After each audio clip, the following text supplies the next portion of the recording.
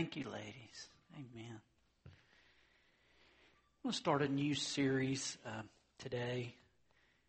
God has laid on my heart lately a need to be awakened and to be revitalized to His heartbeat. And so I want to start a series for a few weeks on a passion for the gospel, the good news. We live in an age where there's all kind of news that vies for our ears and our hearts. But what about the good news? And titled the message, How to Become a Christian, we're going to look at a familiar passage in John chapter 3, verses 1 through 16. So I'm going to ask you to stand in our Lord's honor as I read the text. Now, there was a man of the Pharisees named Nicodemus, a member of the Jewish ruling council. He came to Jesus at night and said, "Rabbi, we know you're a teacher who's come from God, for no one could perform the miraculous signs you are doing if God were not with him." In reply, Jesus declared, "I tell you the truth, no one can see the kingdom of God unless he's born again." "How can a man be born when he's old?" Nicodemus asked. "Surely he cannot enter a second time into his mother's womb to be born." Jesus answered, "I tell you the truth. No one can enter the kingdom of God unless he is born of water and the Spirit. Flesh gives birth to flesh, but the Spirit gives birth to spirit. You should not be surprised at my saying, 'You must be born again.' The wind blows wherever it pleases. You hear its sound, but you cannot tell where it comes from or where it's going. So it is with everyone born of the Spirit." "How can this be?" Nicodemus asked.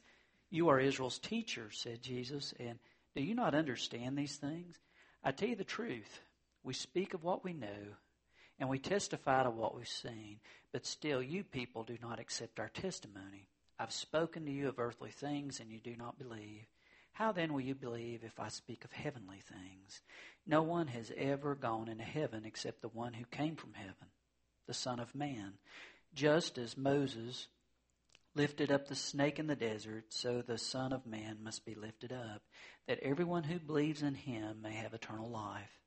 For God so loved the world, he gave his one and only Son, that whoever believes in him shall not perish, but have eternal life." Let's pray. Lord, here we gather, and we are grateful that you are here. Lord, my prayer is simple, to be filled with your Spirit, Father. I need your passion. Father, Lord, just need you to be a part of the rest of this time. So, Father, just work. Lord, we want to hear from you, so guide us, Lord. In your name we pray. Amen. I thought about church life. And guys, as I thought about it, I thought you have a monotonous church and you have an excited church. Now, what is monotony? Monotony means doing the same thing over and over. Guys, it's going through the motions instead of walking with the Master. You see, we have a choice. And what happens is our natural digression is to go through the motions. It's to lose our passion. It's to lose our love. It's to lose sight of Jesus. And I thought about this. I thought, what is the difference between a church just falling into monotony, just going through the motions? Here we go again. We got to go next week. We have to fulfill our obligation to God. We have to make him happy and come to church. What's the difference between monotony and excitement? I think it comes down to a question that's been on my mind this week as I prepared for this lesson. It's simply this. It deals with the gospel. You know, the gospel's news, specifically good news. And here's the question that I give to you. And I think it's a very important question for the child of God. Is the gospel in your life, is the gospel the good news, or has it become old news? Is it the good news, or has it become old news? Through the years, I've had opportunity to talk to people about Jesus, and several of the presentations that have been popular through the years have dealt with a question Let's say you're standing before God and He asks you the question, why should I let you into my heaven? What would you say? And guys, when I have used that question and when I have talked to people, many times I have heard an answer that basically went like this. I'm a good person. And I do good things. And then I sat and I listened to them to tell me why they're a good person, why they've done good things, as they've listed their good works.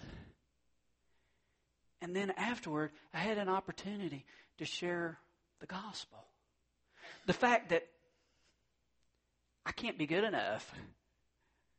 The fact that what I've done is not enough to meet my need for forgiveness. It's not a matter of what I do. It's a matter of what He's done. It's a matter of Calvary. And I love the old picture that H.A. Ironside used to tell when he preached. He said back in the days of the prairies, there were some covered wagons and they were headed out west. And suddenly in the distance they saw the fire coming as the high grasses were caught on fire. And it was coming so fast they had to make a mind quick. What are we going to do? Or we're going to end up toast. And so one of the guys behind him lit the grasses. And they caught on fire. And once that burned up, he said, all right, back up. And then as the fire approached, everybody was upset and everything. But he said, it's okay. He said, how can you be so calm? He said, because where we're standing, the fire has already been. There's nothing left to burn up. And you see, that's really the fact of the gospel. When Jesus died on Calvary, the fact before a holy God that we were headed toward punishment, that we were headed toward fire, He took the fire. We're standing on ground that has already been consumed because Jesus took what was meant for us. He died for us that we might live, that we might know forgiveness, that we might know hope. And see, the fact of the matter is that needs to be good news, not old news. And what happens to us is it becomes old news. Oh, hey, once I didn't tell you this, I get through the gospel, and this happened I don't know how many times. I share that message that's so basic, and the person says, yeah, I did that years ago. I've already done that. Man, what is wrong with us? I've already done that. Hey, listen, when the gospel becomes old news, yeah, I did that years ago. You can just kind of catalog that away. I'm saying, no, it shouldn't be an afterthought. It should be the heartbeat of God's people. Hey, man, we become a church that's just, I got to go again. What's happened? It's become old news instead of the good news. We don't deserve God's grace. We don't deserve God's mercy. We don't deserve His forgiveness. But He's chosen to reach out to us. And the fact of the matter is, as we look at the story of Nicodemus encountering Jesus, it was a face-to-face, mind-to-mind, heart-to-heart encounter. And it's still true. Anyone who's headed to heaven, anyone who has a relationship with a living God, has a confrontation with Jesus that's face-to-face, mind-to-mind, and heart-to-heart as He grabs a hold. And all of us who have met Jesus with this face-to-face, mind-to-mind, heart-to-heart encounter have what we call a testimony. And a testimony consists of 3 parts. What life was like before that encounter. What life was like before the face-to-face, mind-to-mind, heart-to-heart encounter with Jesus Christ. And then that encounter, and then third, since that encounter, how it's changed and transformed my life. That it's not just an old news, it's the good news. And still the good news in my heart. It's my heartbeat. It's my life. That's a church that's excited. That's a church that's alive. Where it's good news, not old news. Good news.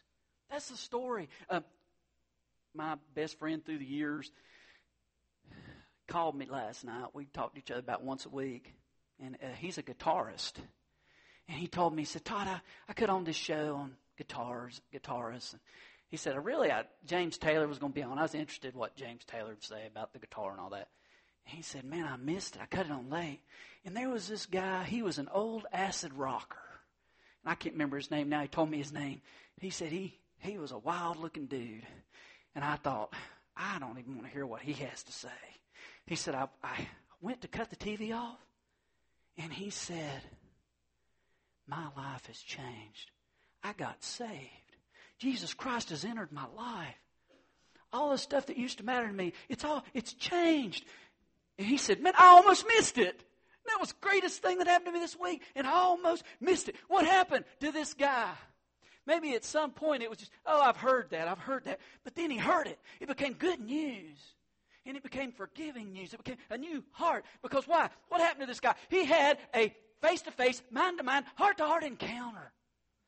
That's true for everyone who comes into God's kingdom. Now, for some, you may have come in as a little child.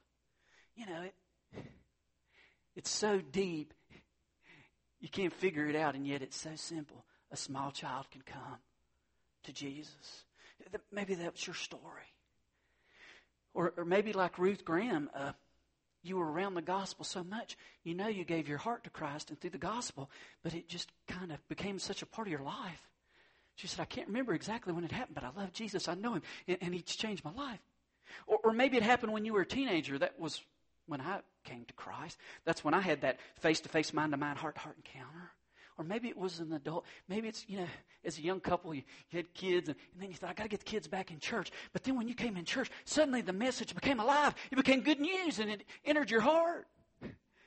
Or I remember one lady, she was in her 60s.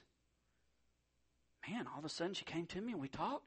And what happened? In her 60s, she had a face-to-face, mind-to-mind, heart-to-heart encounter with Jesus Christ, and got to baptize her.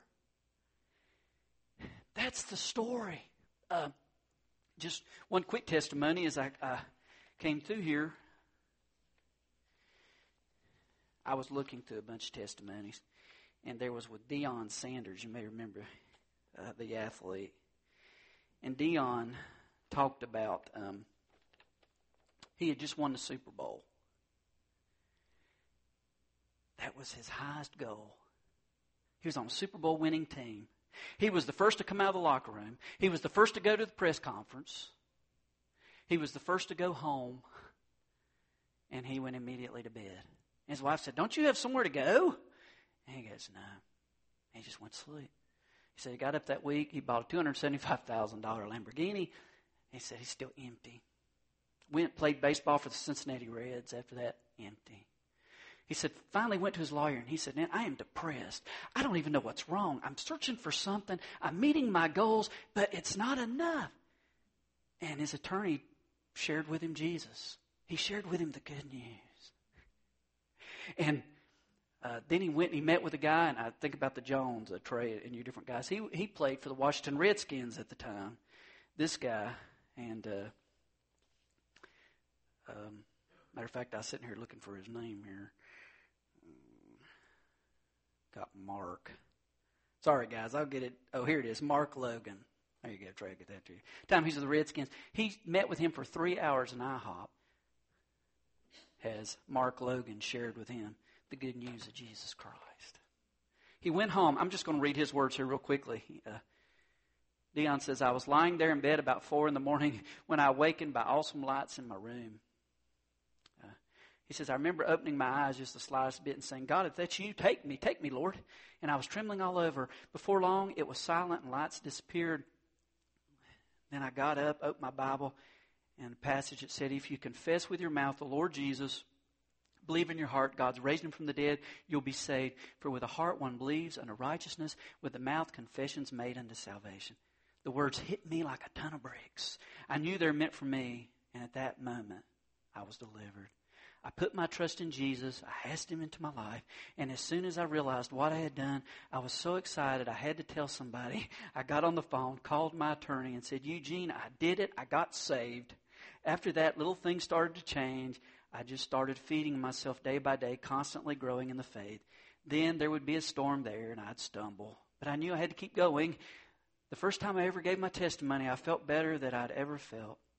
Telling about the trials and tribulations of a professional athlete, it was like the Lord spoke to me and said, don't be ashamed of me. He told me to have courage, go on, speak what he had done in my life. And it was just a complete and total transformation that began to work inside of me. What is it? It's once again that story of a face-to-face, mind-to-mind, heart-to-heart encounter with Jesus that makes all the difference. It's where it becomes really good news.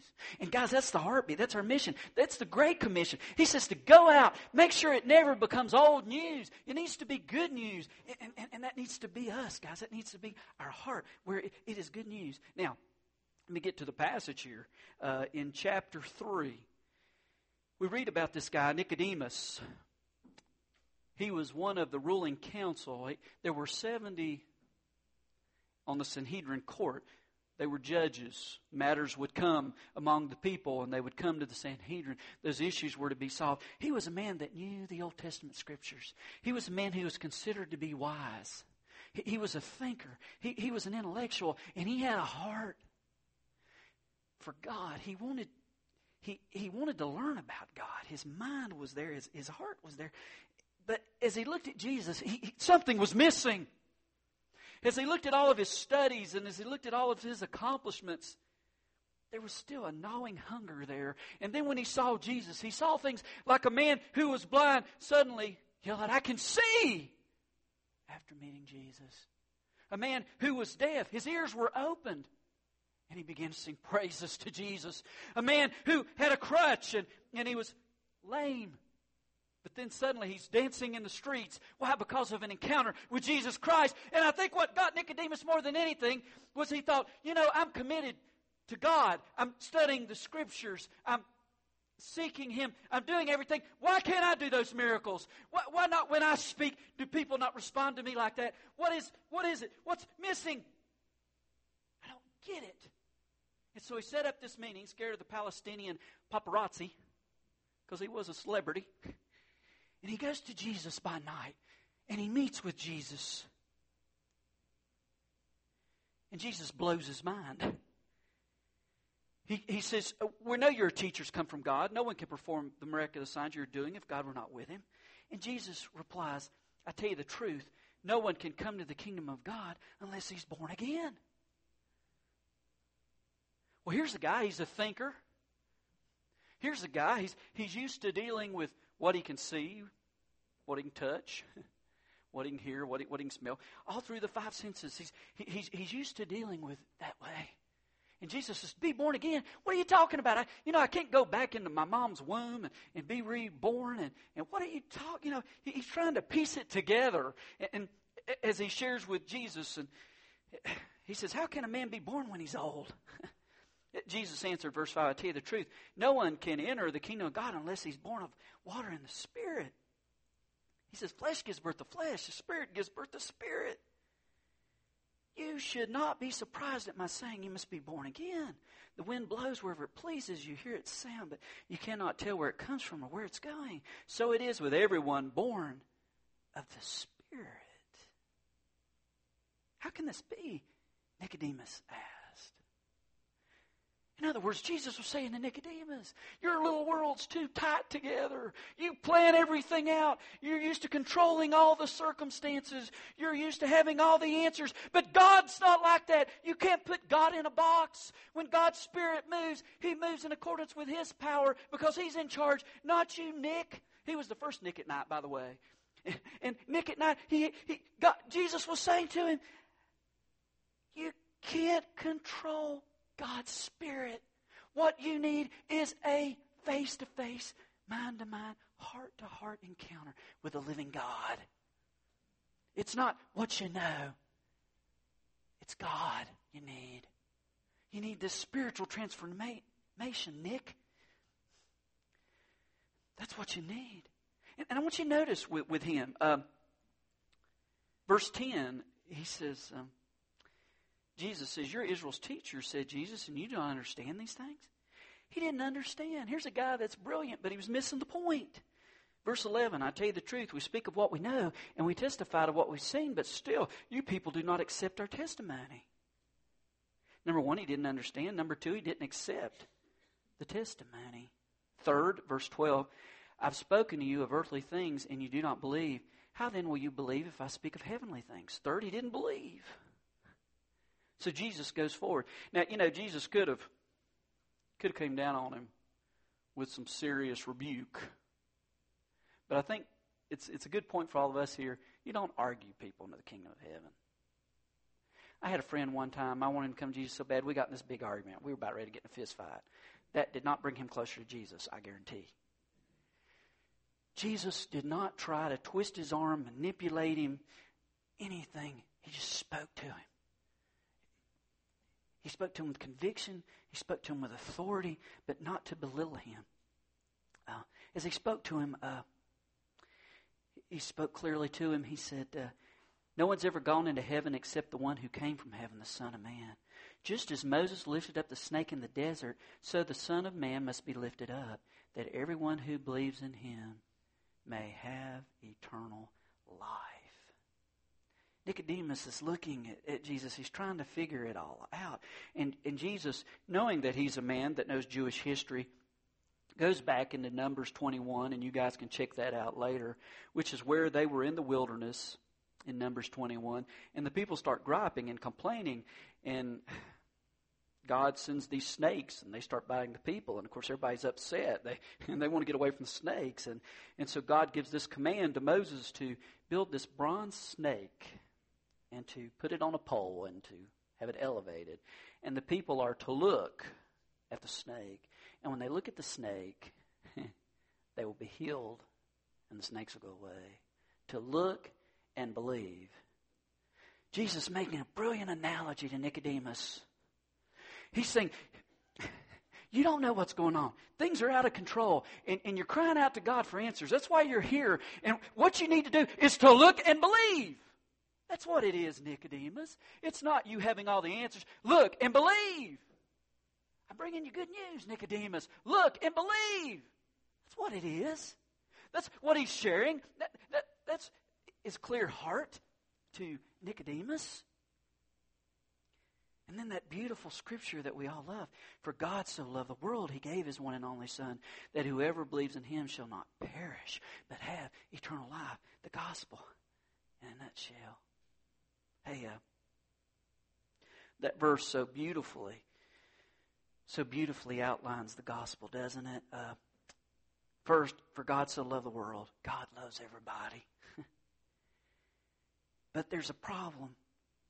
It says we're headed to perish, shall not perish. That obviously there's a problem. And so because of that problem, he sent his one and only Son. And when we look and we believe on the one that was sent, Jesus Christ, we'll have eternal life. We won't perish. I'll go on and read the next verse. He said, God did not send his Son into the world to condemn the world, but to save the world through him. Whoever believes in him is not condemned, but whoever does not believe stands condemned already, because he's not believed in the name of God's one and only Son. So the question comes back to your ball court, to my ball court. Good news. Jesus came. Jesus died for you. Jesus says, look and believe. What are you going to do? Are you going to look? Are you going to believe? Are you going to walk away and miss him? I thought it was interesting here. I think at this point, Jesus had Nicodemus' attention. I think he was standing. I think he was amazed. I think he was looking. But there's no evidence at that moment that he believed. Now, we turn to John chapter 19, near the end of the book, and Jesus has given up his spirit. He's died on the cross. He says it's finished. He comes with another guy named Joseph, and he comes to prepare the body of Jesus for burial. Speaks to the guy with him was a disciple. And there's Nicodemus. Something happened after this. How many days was he haunted? How many days did Nicodemus think about these words of Jesus? How many times did he think about this face-to-face, mind-to-mind encounter with Jesus? But it took a while for it to become heart-to-heart.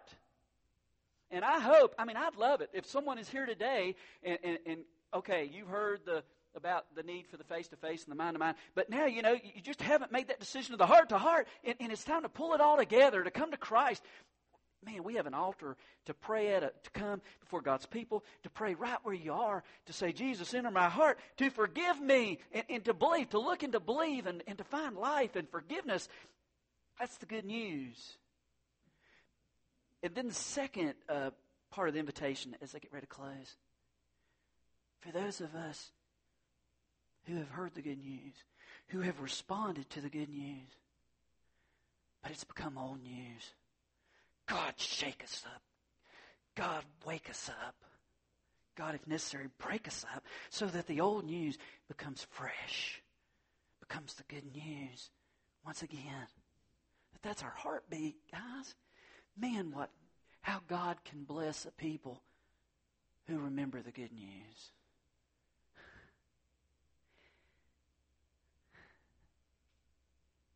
I want to share with you. This is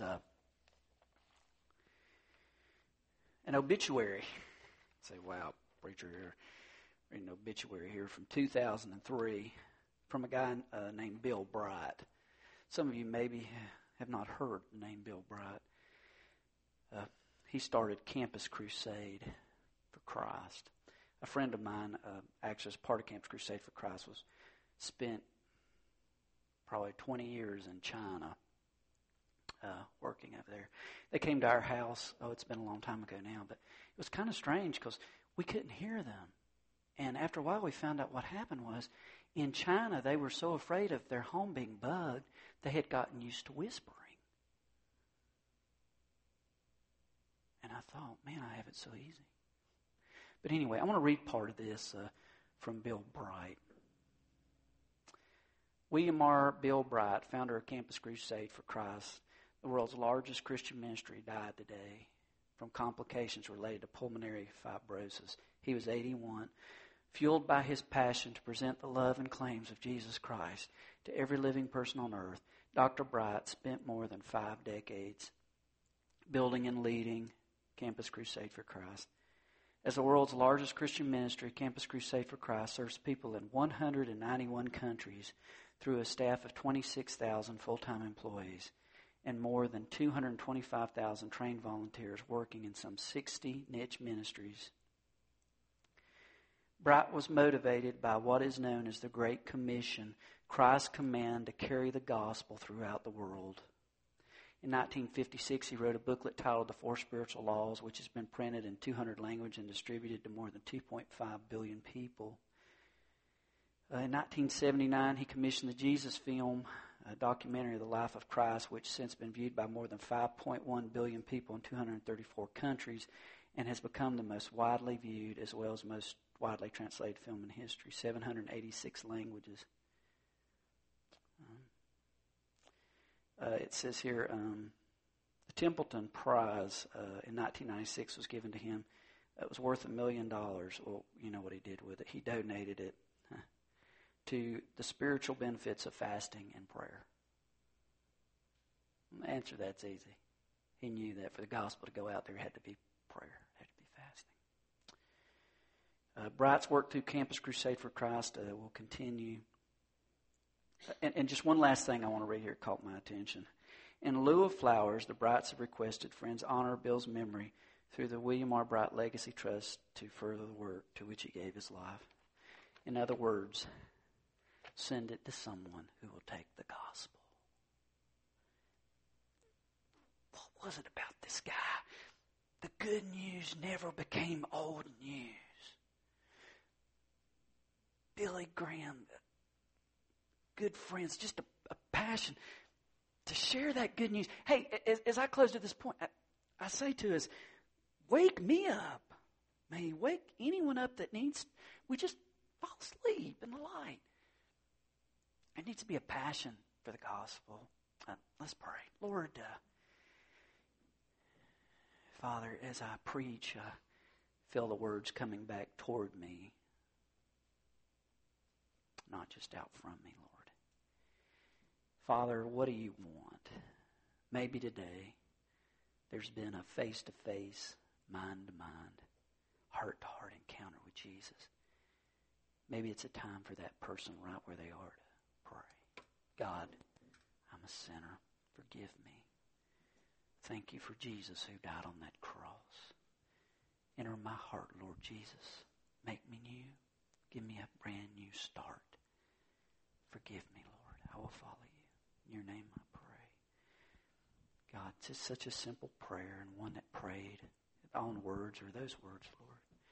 When it's heart to heart, Lord, you promise to enter Your word says, yet to all who received him, to those who believed in his name, he gave the right to become children of God. Lord, maybe there's one here that's made that commitment this morning.